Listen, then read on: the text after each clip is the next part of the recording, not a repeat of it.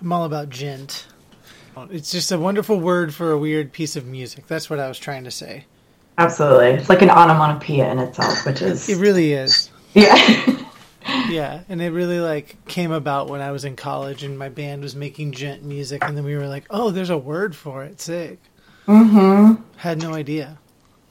I know. You're just like, oh, well, I'm not copying this. I guess I'm part of the movement. Like, okay. Yeah, it's kind of like, so I just got turned on to the phrase sasscore.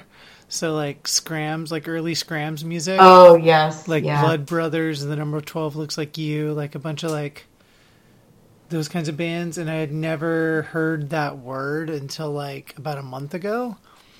I've never heard that word. Yeah. Wow. So sasscore is just, like, those, like, to me, like, it actually makes it feel like the word makes a lot of sense because I feel like a lot of those bands are kind of sassy in the way that they present their music because it's just chaotic, but it's also like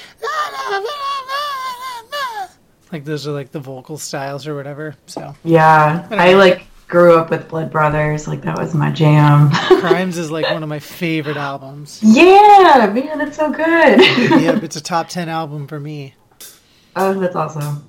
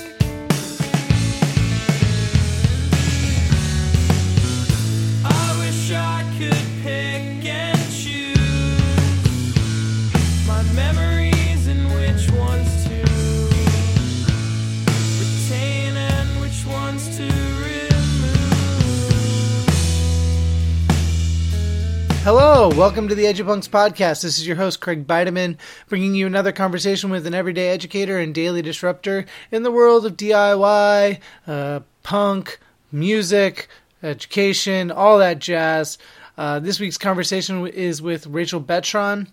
They are an employee over at Seattle University, over in my home region of the Pacific Northwest. I'm actually very homesick, so it was nice to talk to someone who's in that area right now and just get to like chat a little bit about what life is like on the West Coast. Just a little bit. But this episode contains a lot of fantastic topics that we have actually yet to touch on throughout this this podcast so far. So it's nice to get to like break into some anti-imperialist stuff, some queer and trans people of color issues, and really dig into some stuff that has yet to just be covered. And so I'm really glad that Rachel was willing to spend some time and chat about those things with me. They're a fantastic human being. I've yet to meet in human form, but we've been connected online for a couple of years now, so it was nice to actually like sit down, have a good conversation, and chill out for a little bit on a Saturday morning. Really enjoyed that. Really had a lot of fun with this conversation. I really hope you enjoy it too. We'll get to that in a second. At the top and throughout this episode, you're going to hear tunes from the new Max Seal album, which is called Super Enthusiast. It is out on 6131 Records. It came out at the beginning of November. You might remember that I had Francesca Impastato on the podcast last year when the band was releasing an EP through 6131 Records. This is the band's first full-length album, and it's a fucking doozy. It is so good. Fantastic tunes. You're going to get to hear bits from 3 songs throughout this episode, and I really hope that you dig it, because it should make you want to go out and buy the thing from 6131 Records, or from the band, who is finishing up a massive tour from all across the country. They've been going nonstop, and they'll definitely be going back out again soon. So just keep your eyes out for more Max Seal content. So also, you gotta know by now, if you've been listening to the podcast for a while, I'm a part of the Connect EDU network. ConnectEDU.network is where you go find out a bunch of information about our podcasts, our realm of educators that put out really great content week after week. You can go to that website and check it all out. Also, check out the nonprofit Art of Survival. Go to Art is Survival to learn more about how we help trauma survivors heal through storytelling and through art, as well as all of the work that we do tabling and giving resources to bands, one of which is Max Seal. So we sponsor the band, and they take our materials out on the road. And what's really great is we've been getting a lot of great feedback from folks from other bands that meet Max Seal or meet future teens along the way, and then they reach out to us and want their resources, which is really sick. Really glad that we can do that for folks. That's all I got to say right now. Let's get to this conversation with Rachel Betron.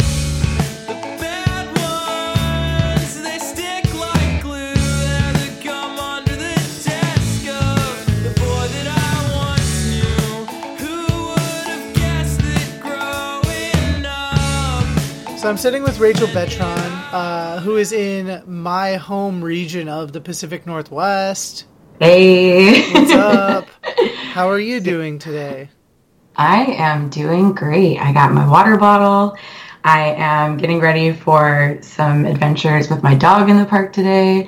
Yeah, how are you doing? I'm doing great. I'm just enjoying a nice day off, as I imagine you are as well. Trying my best to focus on taking care of myself today and every day. Yeah, absolutely. Because I often forget to do so sometimes. So, yeah. So today I am definitely, focusing on those things. Just trying to, be chill. Because I might have a pretty hectic week. So, yeah. I have a drive to Vermont this weekend, and that's going to be awesome. Oh, what for? I'm doing a talk at Northern Vermont University. Yeah, I'm going to be talking about self-care and taking care of wellness and balance during college. Yeah, rad. I mean, how great to be taking care of yourself in preparation for that kind of conversation. So I don't want to be a hypocrite, you know? I hear you. I try my best not to be a hypocrite. Yeah. So can you tell folks a little bit about who you are, where you come from, where you are, where you come from, all those good things? Absolutely. So, as you said at the top, my name's Rachel Betron. I use they, them pronouns, and I currently am the Arts Leadership Program Coordinator at Seattle University. I work and live in Seattle. I'm in community with folks in Seattle, the queer trans POC communities, the DIY communities, the creative expression folks in the Pacific Northwest. I'm originally from Rochester, New York. That's where I grew up. And I made my way over here for graduate school. But before that, I was studying art and illustration. So I've kind of made a journey over here and keep chugging along, both in the work that I do in higher ed, but also just the things I do outside of work, which is really exciting. Where'd you do your undergrad? I studied at Rochester Institute of Technology. That's where I got my BFA in illustration. Cool. That's great. What made you want to do illustration stuff? Yeah. I feel like art and education has been an anchor for me since I was a kid. I was that kid who would always have a sketchbook and would doodle in class more than,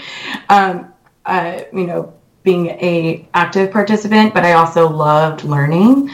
And so I loved, comic books and animation and video games. And I was I want to do something where I am, illustrating impactful stories, and also like do make the things that I love to do in my free time. So that's why I got into art.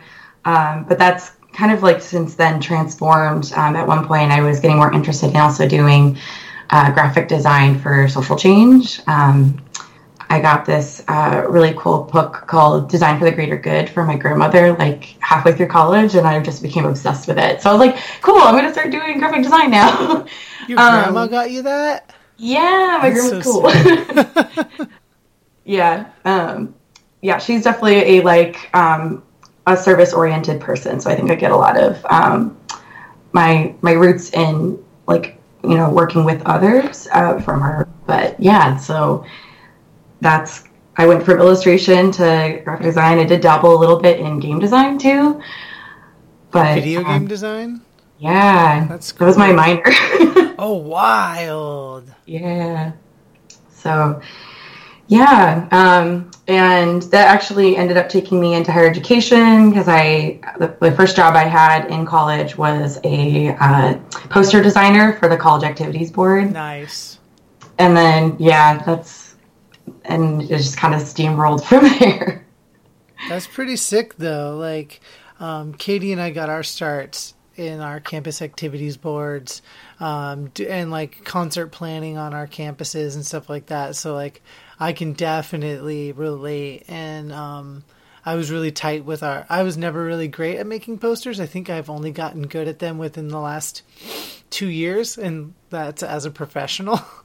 Hey, that's awesome. I wish I had been better at them in college, but I was always tight with, so it was always me planning the concerts and then one of our designers that was always like putting it all together. So it was nice community there around music and creative arts in college. So like, I feel like really relatable to your experience there.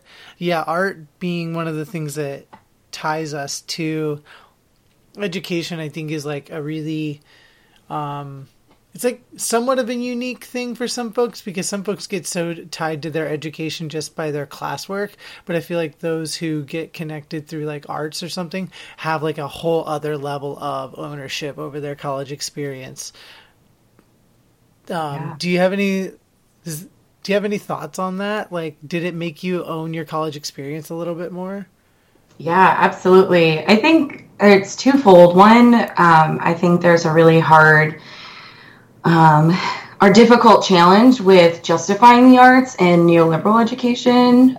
Just thinking about just the narrative around career-oriented education and trying to like prove that arts have a place in academic spaces, and not just from like a point of like this elitist, like, you just have to get it to be able to access it. But more importantly, like, art can really be an important narrative, as you said, for naming experiences, for relating to other people, to resistance work within academia too. And then secondly, I think it's also a really powerful tool for actually like engaging and reflecting in what you're learning about. I love arts-based learning and arts-based research. I think it's like a really cool approach and can be used to like measure one's like learning, but also just like a great way to reflect on like how or what someone has learned from an experience. And so I'm like a huge proponent of that. I think it's super important and really beneficial also for folks who need multiple ways of communicating and multiple ways of learning. For sure, I completely agree with that. And I feel like the point you made about kind of constantly having to prove art's place in certain education realms is like, it's so frustrating, because from the folks that I've like been so close with over the years, like I couldn't imagine my college experience having happened the way it did if it wasn't for arts, and if it wasn't for being able to take those options, or even have a program board or student organization setups that were willing to allow us to use money toward those things, and like bring big bands onto campus and do things like that. because like for so many offices it is like having to justify your own existence, and I feel like that is so basically unnecessary. But currently in our setups, it's kind of like it's like a necessary aspect, which is so friggin' frustrating. Yeah, absolutely. I find that there's like this really weird dichotomy, like, or this tension between even within like specifically student affairs spaces that emphasize arts-based activities, whether that's a concert or a show or a use of a poster. Like, there's different ways that those tools can still be, you can still use the language of academia to like reinforce its importance and value, but it's also important to like reinforce the cultural and community-based values that aren't necessarily like quantitatively measurable. So yeah, definitely. And yeah, music being a huge part of my experience, and visual arts is a huge part of my experience in college. I am very, I feel very justified in my argument, but I also appreciate that there are other folks that feel that way too. Yeah. And it's always kind of hard because I'm at an institution right now that doesn't have a whole lot of like, the students aren't very rah. They aren't it's a very much a commuter campus. A lot of the students they go to school, they go home, they go to work, whatever. They don't really spend a lot of time trying to like get super involved. So it's like hard for me as someone who's like super involved in my undergrad to just be like, but there are so many great opportunities you can do and have when you do these things on campus. But I totally get it. It is like a completely different experience. So it is one of those things that I kind of have to even reframe myself to not make their experience what my experience was and let other students have their experience. And I think that has a lot to do with just kind of like maturing as a professional too, because I want to transition into talking about grad school, because so many people go into grad school and higher ed as it being like an extension of college, extension of that experience. And I'm curious as to what your grad experience was. Yeah, that's a great question. And I also, we'll probably talk about this later too, but I think reframing and meeting people where they're at is also important in DIY music. But for myself, in going to graduate school, so I went to Seattle University for graduate school and got my MUD in student development. And I think I had a pretty limited framework for understanding student experience. I think that had to do with the fact that I grew up in a relatively isolated hometown. Even though I have multiracial experiences, I still had like a pretty like white-centric learning and education experience. And so a lot of my like work in graduate school initially was like, I just want to recreate what my experience was as a student leader, right? Like, I loved being in college activities board. I loved being in orientation. I loved doing student conduct and all these different things, and not having a critical lens around how it, creates access for folks, but also is gatekeeping for many other people. So a lot of my graduate experience going in was like a very transactional, like I want to recreate what I want. But in going to that program and developing like a hopefully stronger sense of what social justice and like equity and inclusion mean, I feel like I started to reframe my graduate school experience a little bit differently. And some of it was honestly just starting from being in a different part of higher education. Yeah. I started working first in housing and residence life, and then in my second year, I actually became the representative or the grad assistant for the commuter student life space. And so that was really cool to see and have experiences with students who had the capacity and privilege of living on campus, but also students who a huge component of their experience was commuting to campus. Mm. And so when you talk about being on a predominantly commuter campus currently, that resonates with me too, because I had to really reframe just within that 1 year period of being in technically the same job, the ways that I was working with commuting students. And I think that was really powerful. Also knowing that there's a lot of other identities that show up, especially in populations of students, at least in Seattle, just given the growing gentrification and the ways that folks have been displaced. I think it's important to name that like a lot of students who are commuting from like the far reaches of the city and beyond, and have like very long trips, but they also have like really deep personal connections to their community. So that's been really cool to grow from that. But yeah, graduate school I think pushed and challenged me in a lot of different ways. Yeah. How was the transition or even the decision to go all the way across the country for you? Because we went in opposite directions. Yeah. And I'm curious what that decision was like for you. Yeah. I think the decision was easier than the actual transition. Because I went to school 30 minutes away from where I grew up for undergrad, and I knew that I would benefit from maybe getting a different experience. I was also, to be totally honest, very tired of the snow in New York. I get it. Yeah. And when I was doing that search, I think Seattle University and Seattle just in general, I think really stuck out for me. Not just the institution itself, but quite honestly, the music scene in Seattle was really interesting and caught my eye. I think a lot of the bands I grew up listening to that were influential for me, like Pearl Jam and the Blood Brothers and the Fall of Troy and Soundgarden, they all come from the Pacific Northwest. So I was like, why not go somewhere that I think has developed me from afar and see how it changes me personally when I'm there.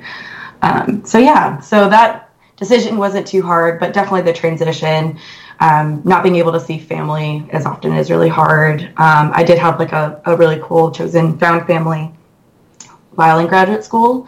But certainly, it hasn't been so difficult that I haven't chosen to leave because I'm still here. Yeah. I feel a similar like kind of kinship to that because when I came across the country, I had kind of made up my mind that everyone was kind of settling to live in Portland. Like a lot of my friends, a lot of my like people that I was close with were like, yeah, we're going to go live in Portland and it's going to be great. And I was like, I think I'm meant for more than Portland. And so I really wanted to like try something else. And I was also getting sober around that time. And so taking myself out of a space that had those experiences and trying to start something new in a new space where I could actually like just start over and be myself in recovery here was a much better decision for me. And the transition was actually one of those things where I would stay up super late trying to like stay in contact with some of my friends back home. But then like after a certain point, like you can only do that for so long when your sleep catches up to you and your other needs catch up to you. And then I was like, you know what? I'm out here to do my own thing. I'm going to actually like take control of my experience and go to bed when I want to go to bed. I'm not going to concern myself with a bunch of friends back home. I'll stay in touch with who wants to stay in touch with me. But for now, it's building my community out here. So it was like a big, like it took me a little while to like get to that realization. But once you find that found family, it's so great. Now I'm like 6 years in and feel like I will never leave this part of the country. Yeah. That what you said too about finding yourself and or finding space to just be yourself, I think is really important. Like for me, being across the country also gave me more space to explore my queerness and my identity. Like I was not out in New York, and having that space to grow is like really, really important. And I've really appreciated that. Also kind of ironic because I don't think Seattle is really deemed as a very diverse space, but I also have honestly made like a really great connection and relationship here with other people who identify as people of color, probably because there's so few of us, so we all band together. So like as I said earlier, like having a QTPOC community here has been really, really powerful. Yeah. That's so fantastic. I'm glad that you have that. Now, as a professional in the field, what does that look like for you? Can you explain a little bit about your role and like what it looks like on your campus? Yeah. So my current role actually is in academic affairs. So it is a more academic staff-oriented position. I work with faculty very closely.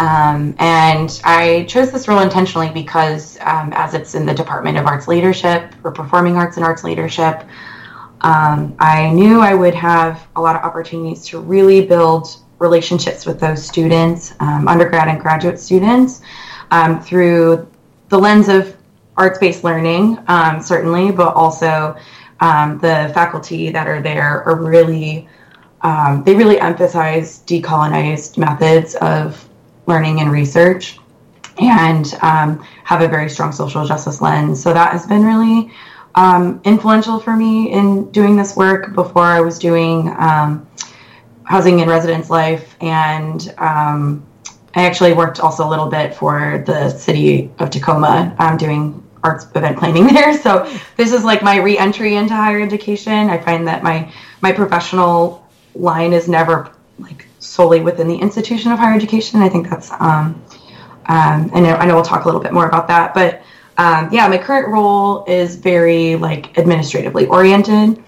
But I also, because I have a background in student development, I've been able to integrate more, like student development theory and like really basic but necessary structures to approaching like how we support students, like looking at like Maslow's hierarchy of needs and emphasizing that when we're making decisions around, program policies and scholarships, that we are really emphasizing that there is a need for equity work in academic spaces as much as the student development spaces that exist on campus. That's really great to hear. And I'm glad that like you kind of emphasize the fact that like your experience as a professional is not just tied to your institution. Like it's good to have that balance, because I'm sure it also is like a great way of like keeping you sane and also satiating like all the other needs you may have outside of your space.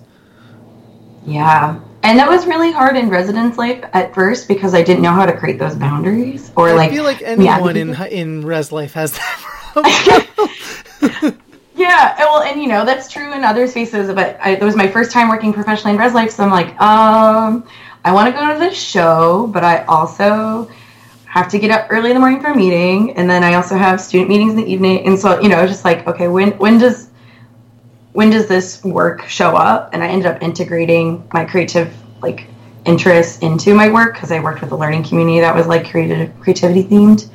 But yeah, it took a while, and I'm very thankful that in this current role that I have, I am pretty self-sufficient. Like I get to make my schedule in a lot of ways. So that has been really nice because then I can make meetings for, volunteer work that I love and appreciate doing outside of work. And I can have band practice on Wednesday nights because I don't have a student staff meeting. And I can also have instruments in my house because I'm not sharing, space with 300 students. So lots of pieces that go into that. But, so I want to acknowledge that a lot of folks find creative ways to bring themselves into their work and also do things outside of work. So it's a struggle. It's always a struggle. And I'm not going to get too much into my end of that because I think I've explored it enough on this podcast. But being able to have those outlets for creativity outside of work is so important. Like even just this podcast, even though like I've been on a big old season break, like being able to do this, being able to like sit and chat with other professionals in the field and feel like it's just like while it's tangentially related to like the field and the work, it's still like a creative thing that I get to like work a different part of my brain and make other connections. So really dig that.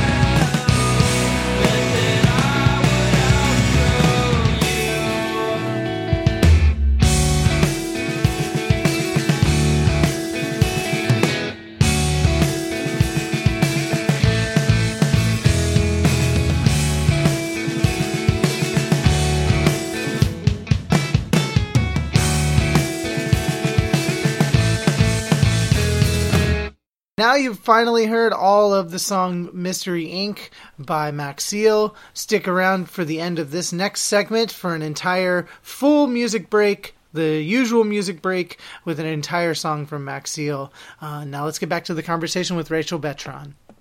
So tell me a little bit about your work in the DIY sections of Seattle and those communities. What does that look like for you? Yeah. Well, I moved here just over 5 years ago. And when I first came in, I quite honestly didn't know how to engage because, being new to the community. So I was going to a lot of shows and being an attendee and trying to make connections there. But I also found as something that is just culturally different about shows here from where I grew up in New York. It's a little harder to just talk to strangers. And as someone who also has social anxiety, it's extra hard, but that was really interesting. And I do think that has challenged me in a couple ways, but I realized that between living in Seattle and also living in Tacoma, I needed to find some way to build community with people in music. And so I looked at some all ages venues that had volunteering opportunities. And the first one I actually volunteered at was in Tacoma called Real Art Tacoma. And I just kind of showed up and I was like, do you need someone to work door? And they're like, yeah, we need a lot of people to work door. So and that, transformed into being more involved in weekend meetings, talking about supplies and programming, helping to actually put on a program. We did a Galentine's Day fundraiser for a local domestic violence support group. And that was really exciting. I was like, oh, cool. I like doing benefit shows. I also really like being in spaces with music goers and music performers, and so that was really important to me.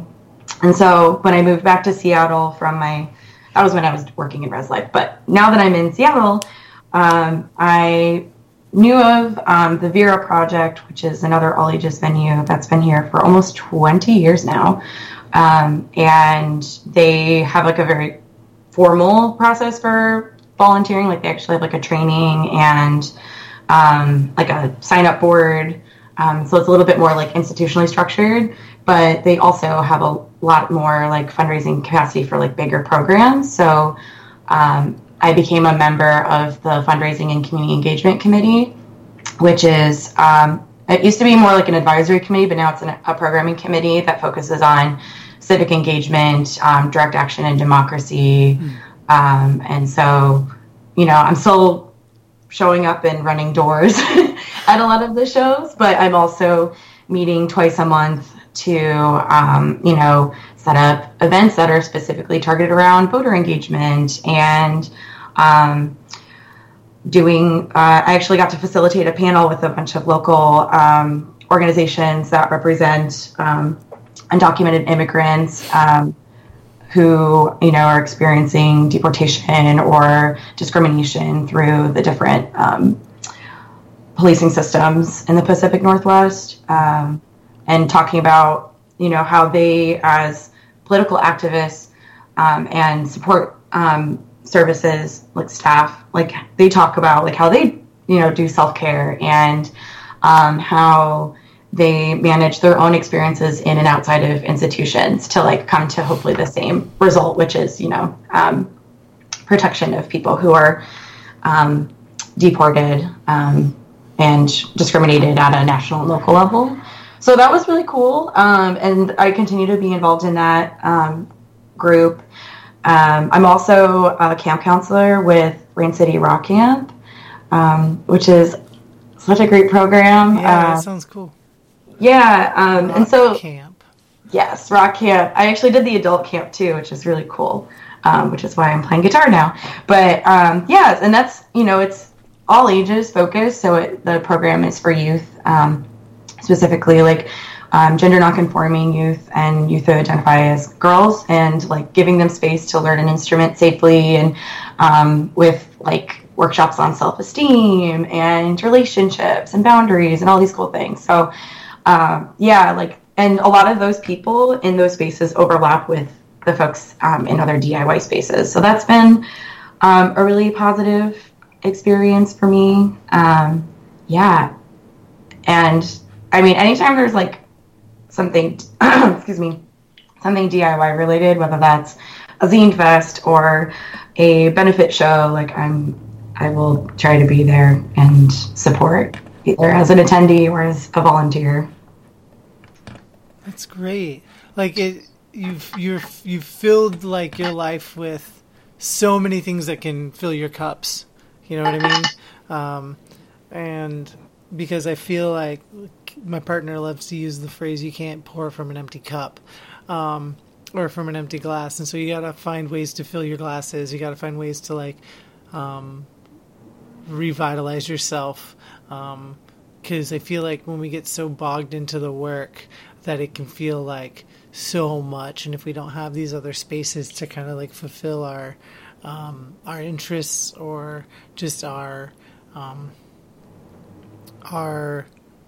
needs, really, it can fully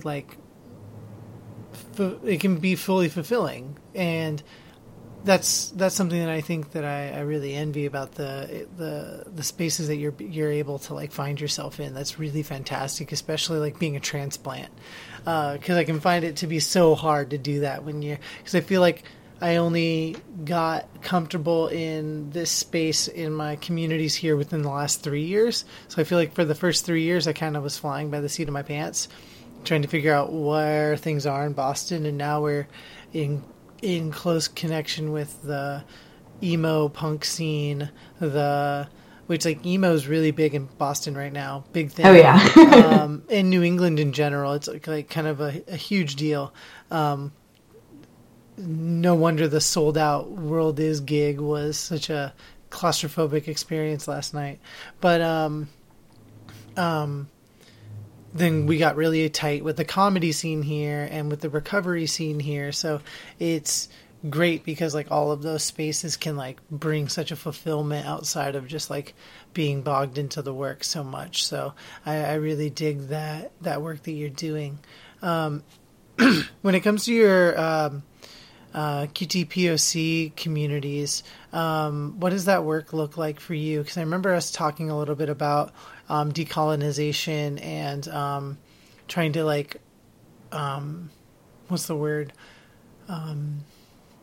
Organize and get folks out to, like toward voting and just more involved politically. What does that look like for you? Yeah, I think. Yeah, there's so many little things that I think have built up into this part of my life being a little bit more salient for me. As I mentioned, when I moved here, I feel like I was really starting from square one, and just in terms of self-awareness, but also like structural awareness of how people are impacted by just marginalization and institutional racism and all of these different painful things. And so I think it's taken me a long time to come to knowing that. But then I also recognize that because I am from a place of learning, like we all are, that, I really wanted to be a listener before an action-oriented person. And so much like entering the DIY scene, I was doing a lot of receiving and taking in information at first, and now I'm finally at a point of being more action oriented, which I'm really excited about, and have wanted to do that for a while. But I think I'm also, finding more time and space outside of having my nose to the grindstone at work to do that work. And I'm also very lucky that a lot of the folks that I'm working closely with in higher education also are a part of that community, are doing that work outside. So I think that's been a good connection for me. And now I'm trying to be more intentional about seeking direct action work outside of just higher education. So more recently,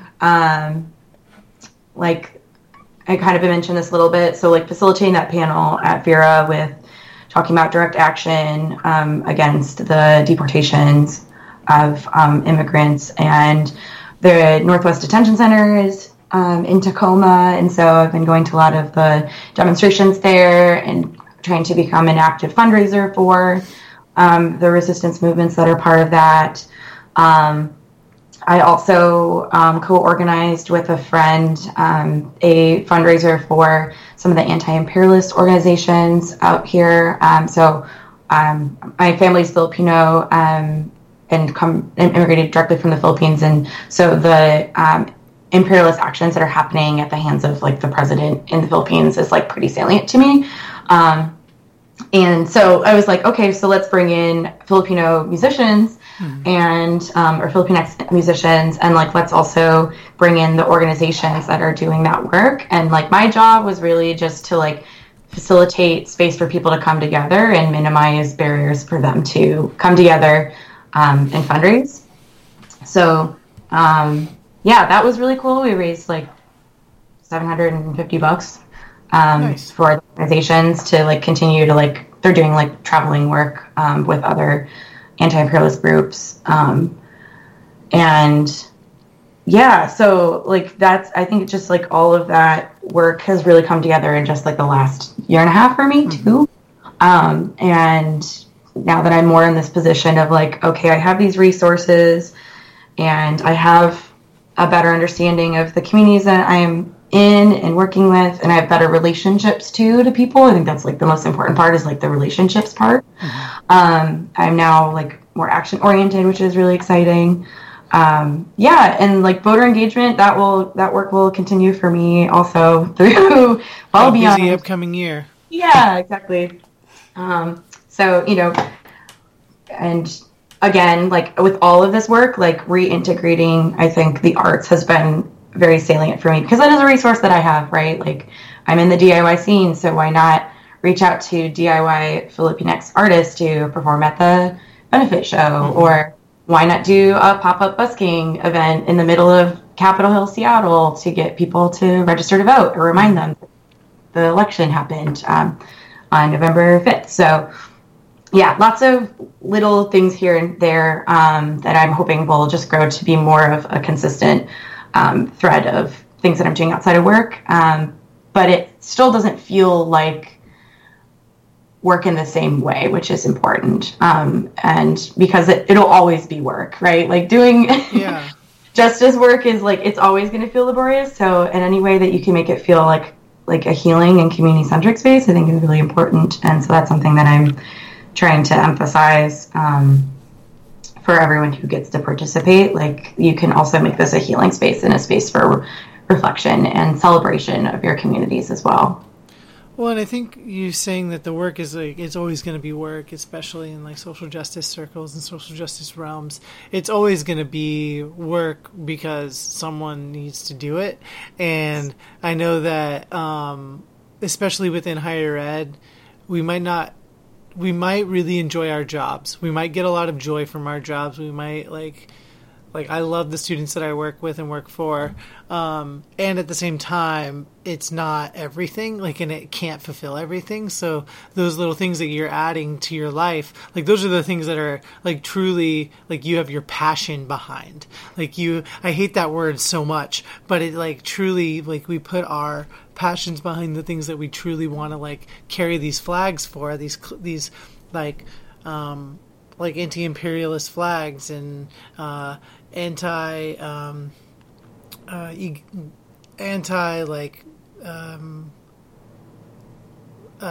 what's the word I'm looking for? I'm blanking on the friggin' word right now.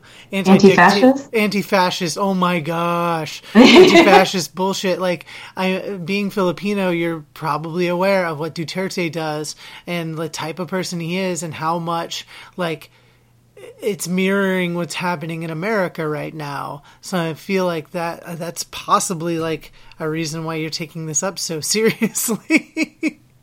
Definitely. Your eyes got wide. Yeah. It's close to home. And even if it doesn't, I recognize it's still important work to be done. So yeah. Sure. Yes.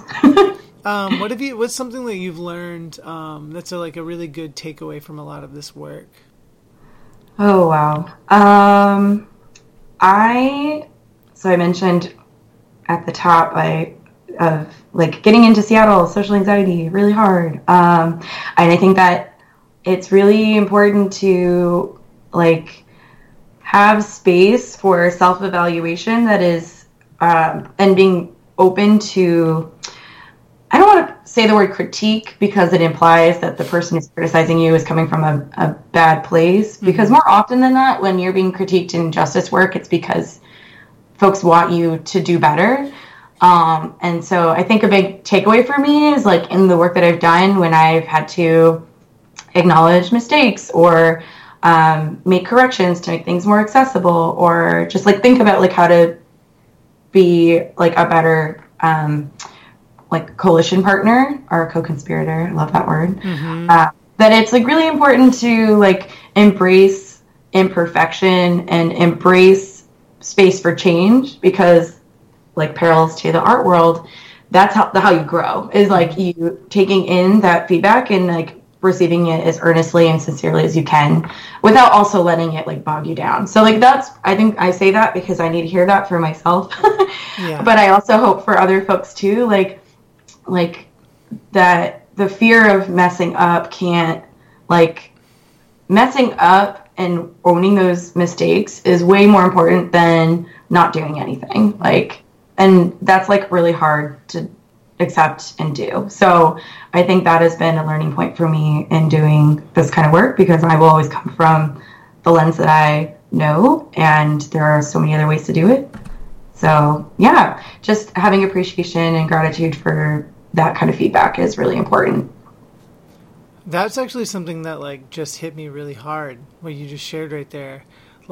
Being at least doing the work is important, because if you do mess up, you can still grow and learn, and it's better than not doing it. And I love that, because sorry for just reiterating that, because I'm just working through it again.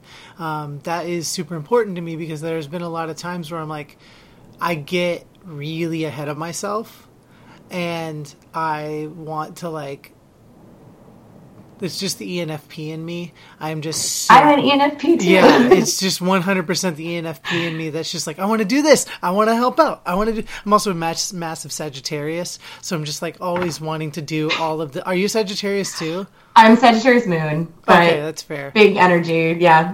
So I'm sun and rising Sagittarius. So I am an intense person. But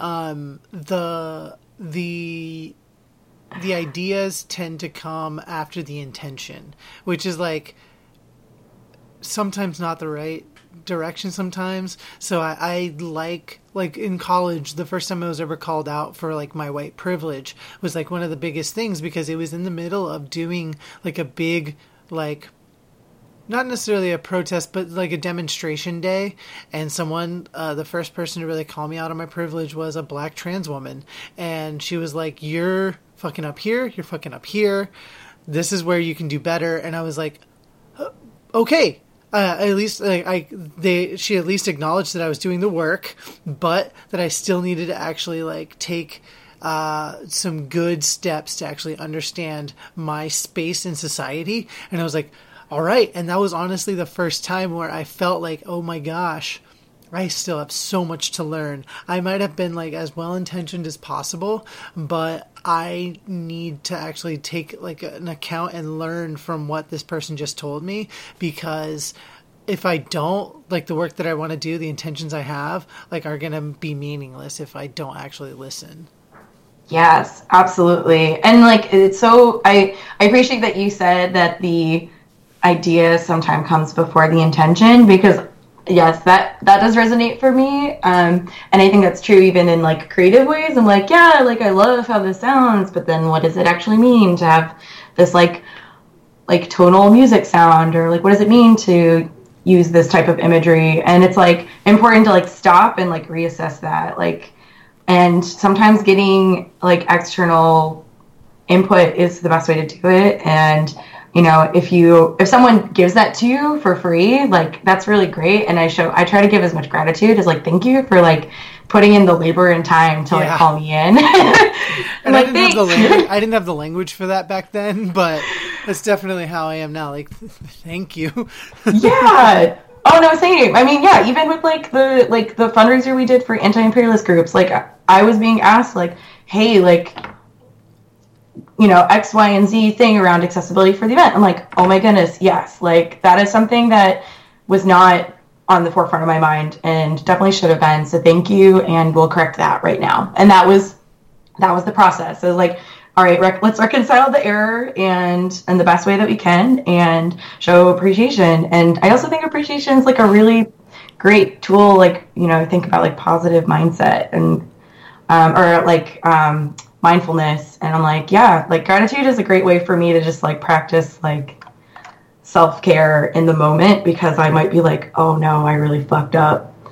And then I'm also like, oh, but someone took the time to tell me. And I'm so good. I'm so grateful. So yeah, it's always a struggle, but always like worth it in the end to just try whenever you can, if you have the capacity. All right, it's time for the music break portion of the podcast. I'm going to bring you an entire song from the band Max Seal off the new album, Super Enthusiast. The song is called Lucky for Some. It is my personal favorite song on the album. It is the first track on the album, so you get to hear a little bit about how that album begins. And then from there, it is just a whole lot of good jams from beginning to end. I tell you what, I don't mind telling you, it is one of my favorite albums of the year so far. It came out on 6131 Records at the beginning of November, so go to 6131records.com to get yourself a copy of the album, or check out Max Seal on Bandcamp or anywhere that you stream music. It's very good stuff. They are very good friends of ours. The nonprofit sponsors them, and they do a lot of great work on the road and have been going nonstop this year, so I'm really glad to support them, and I'm really glad that they support us. So here's Lucky for Some by Max Seal.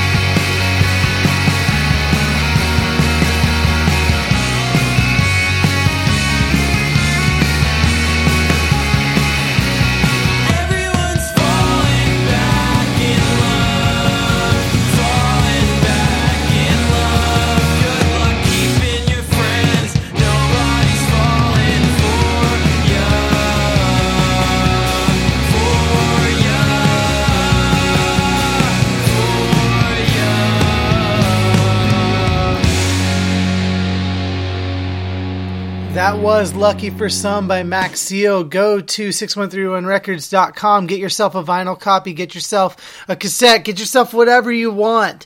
Download it.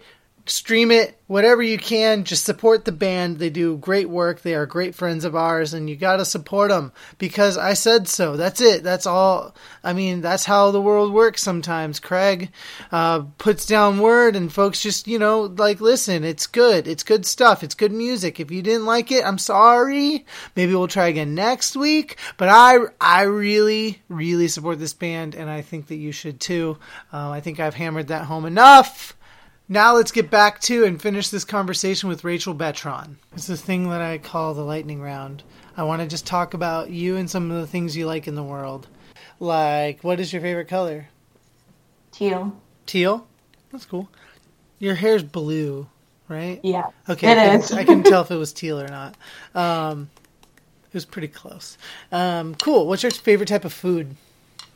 Oh, Filipino hometown food, pancit bihon. It's like a rice noodle with veggies. It's very good. That sounds tasty. I've been wanting to go to a proper ramen shop here. I went to one in DC. The most recent one I went to. It was big old bowls of ramen. Hell yeah. I want some like noodles. What's your favorite place you've like ever visited or been? Ooh, that is tougher. I would say, why is this such a hard question? I think it's hard to like name like a specific place, but I think one place that was really positive and impactful for me was there's a little venue in Baltimore called the Auto Bar. Yeah. Are you familiar with the Auto Bar? Auto Bar is sick. I lived in Baltimore for a summer. Wait, me too. Oh, great. Wow. Which summer? It was 2015. Oh, I lived there in 2014. Nice. Yeah, I was there interning through NODA. Nice. I was interning through NACA. Nice. Which university? I was at Maryland Institute College of Art. Okay, I was about to say, if you went to Towson too. Yeah, that would be so wild. Yeah, but Auto Bar was really cool. I saw a lot of, I think that summer in general was like really powerful for me because I was like completely away from anyone and everyone that I knew. Mm-hmm. But I was going to shows there and I saw a lot of really great bands. Like I saw Jeff Rosenstock and Jail, spelled Jill, and oh my goodness, so many bands in Baltimore. And I also I think it was just like a really big learning space for me because I was there like really just soaking in the music scene there and also just like getting more like acclimated to a lot of things. It was the first summer I didn't have a car, and so like that was also like really cool. Like I engaged with the city way differently than I think I would have if I was driving a vehicle. So yeah. Long-winded explanation for Baltimore. No, I dig that because I mean I love Baltimore. That's where Katie and I met, so like I have a big affinity for it. Cool. We just went back there over the summer, and because it's where we met 5 years ago, and so we like replicated a picture we took on that first trip together. So it was really nice. That's so cute. I'll always have an affinity for Baltimore. What's your favorite movie? But most recent, I think my favorite movie changes, but most recently I really love the movie Midnight. Okay. It's very good. I'm blanking on the name of the director, and that's killing me because it's incredible. I know I have to look this up if that's okay.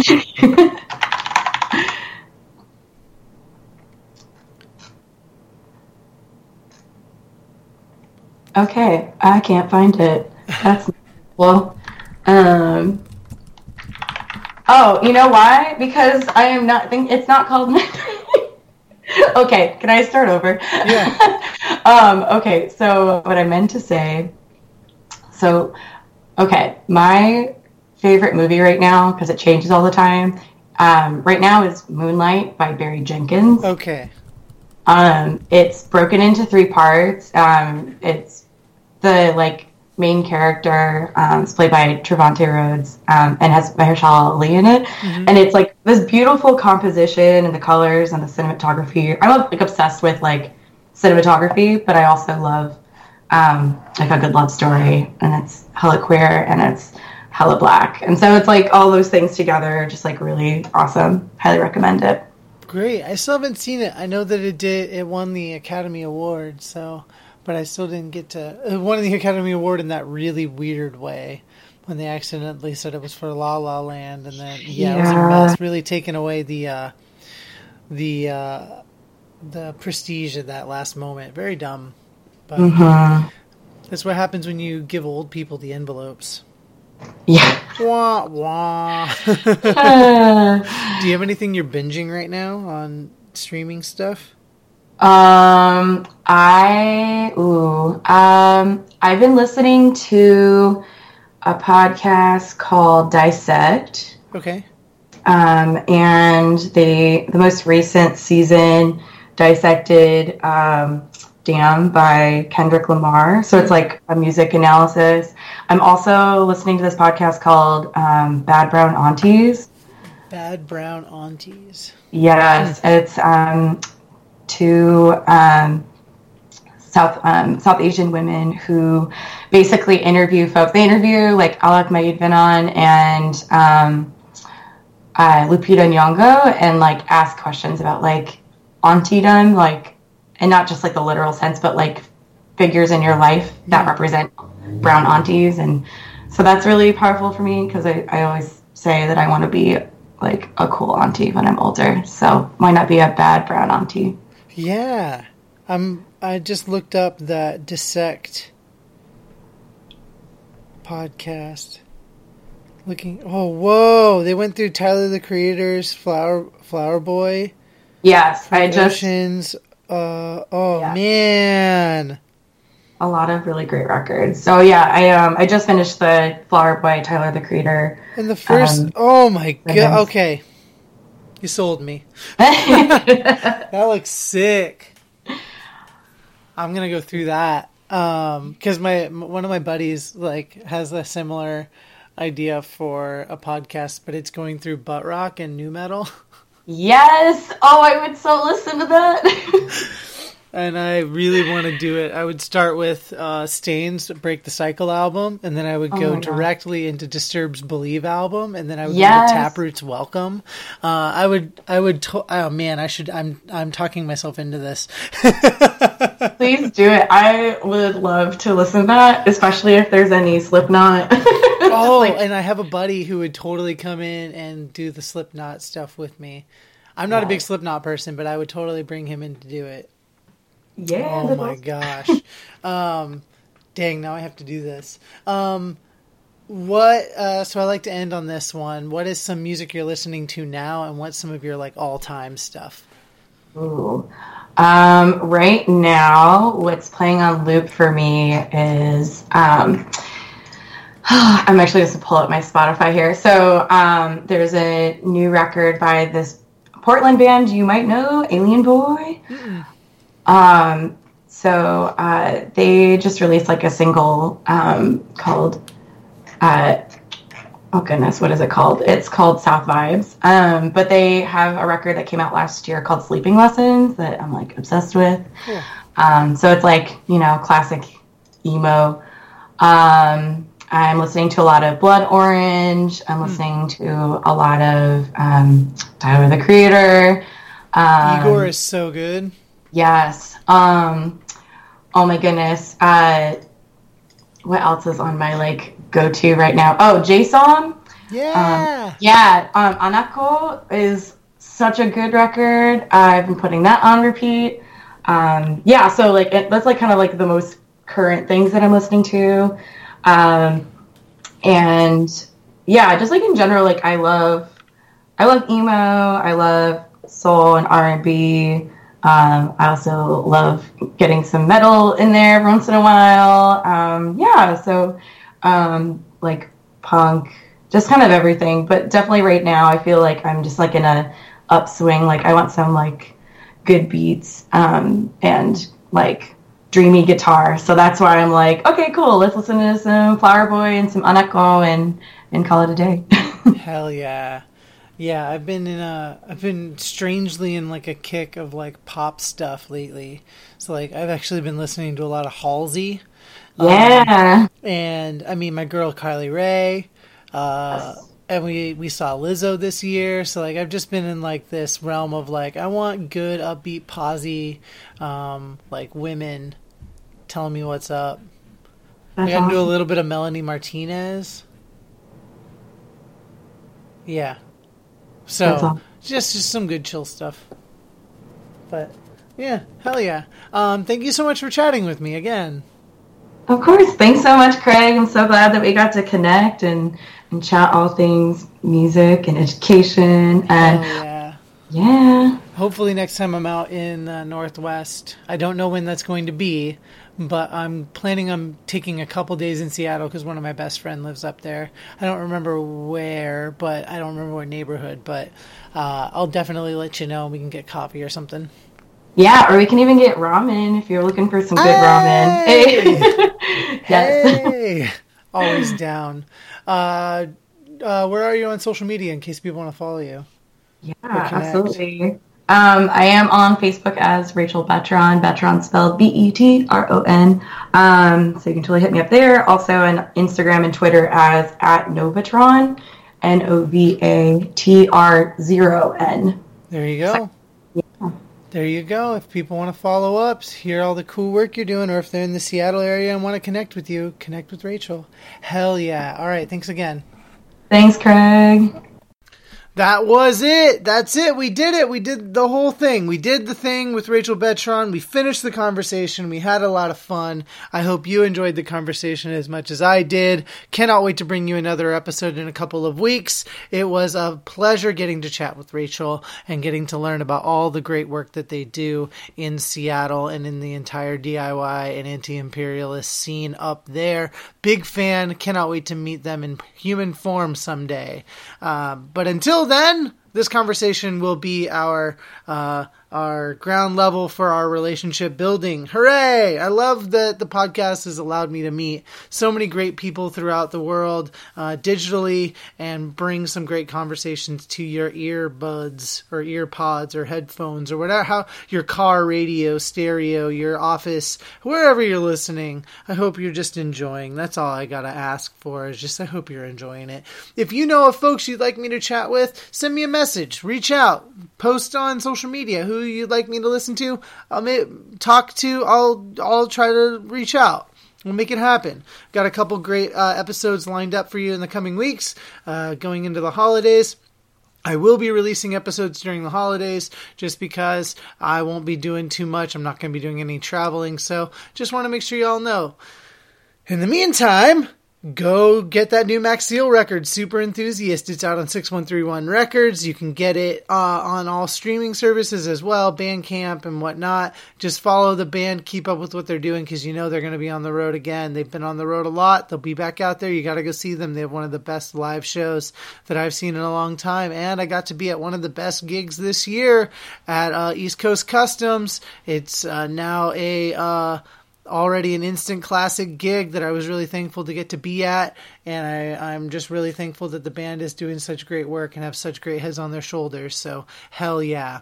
As always, we are a part of the Connect EDU network. Go to connectedu.network to learn more about the great podcasts and educational content that you can get from our network of fantastic educators. And also go to artissurvival.com to learn more about our nonprofit, Art of Survival. And yeah, that's really all I got. I'm about to play you out with another Max Seal song, or a little bit of a Max Seal song, and then that'll be it. I'm really excited to be doing this again. Back at it. I'll be back in a couple of weeks. Until then, let's get to work. And your eyes are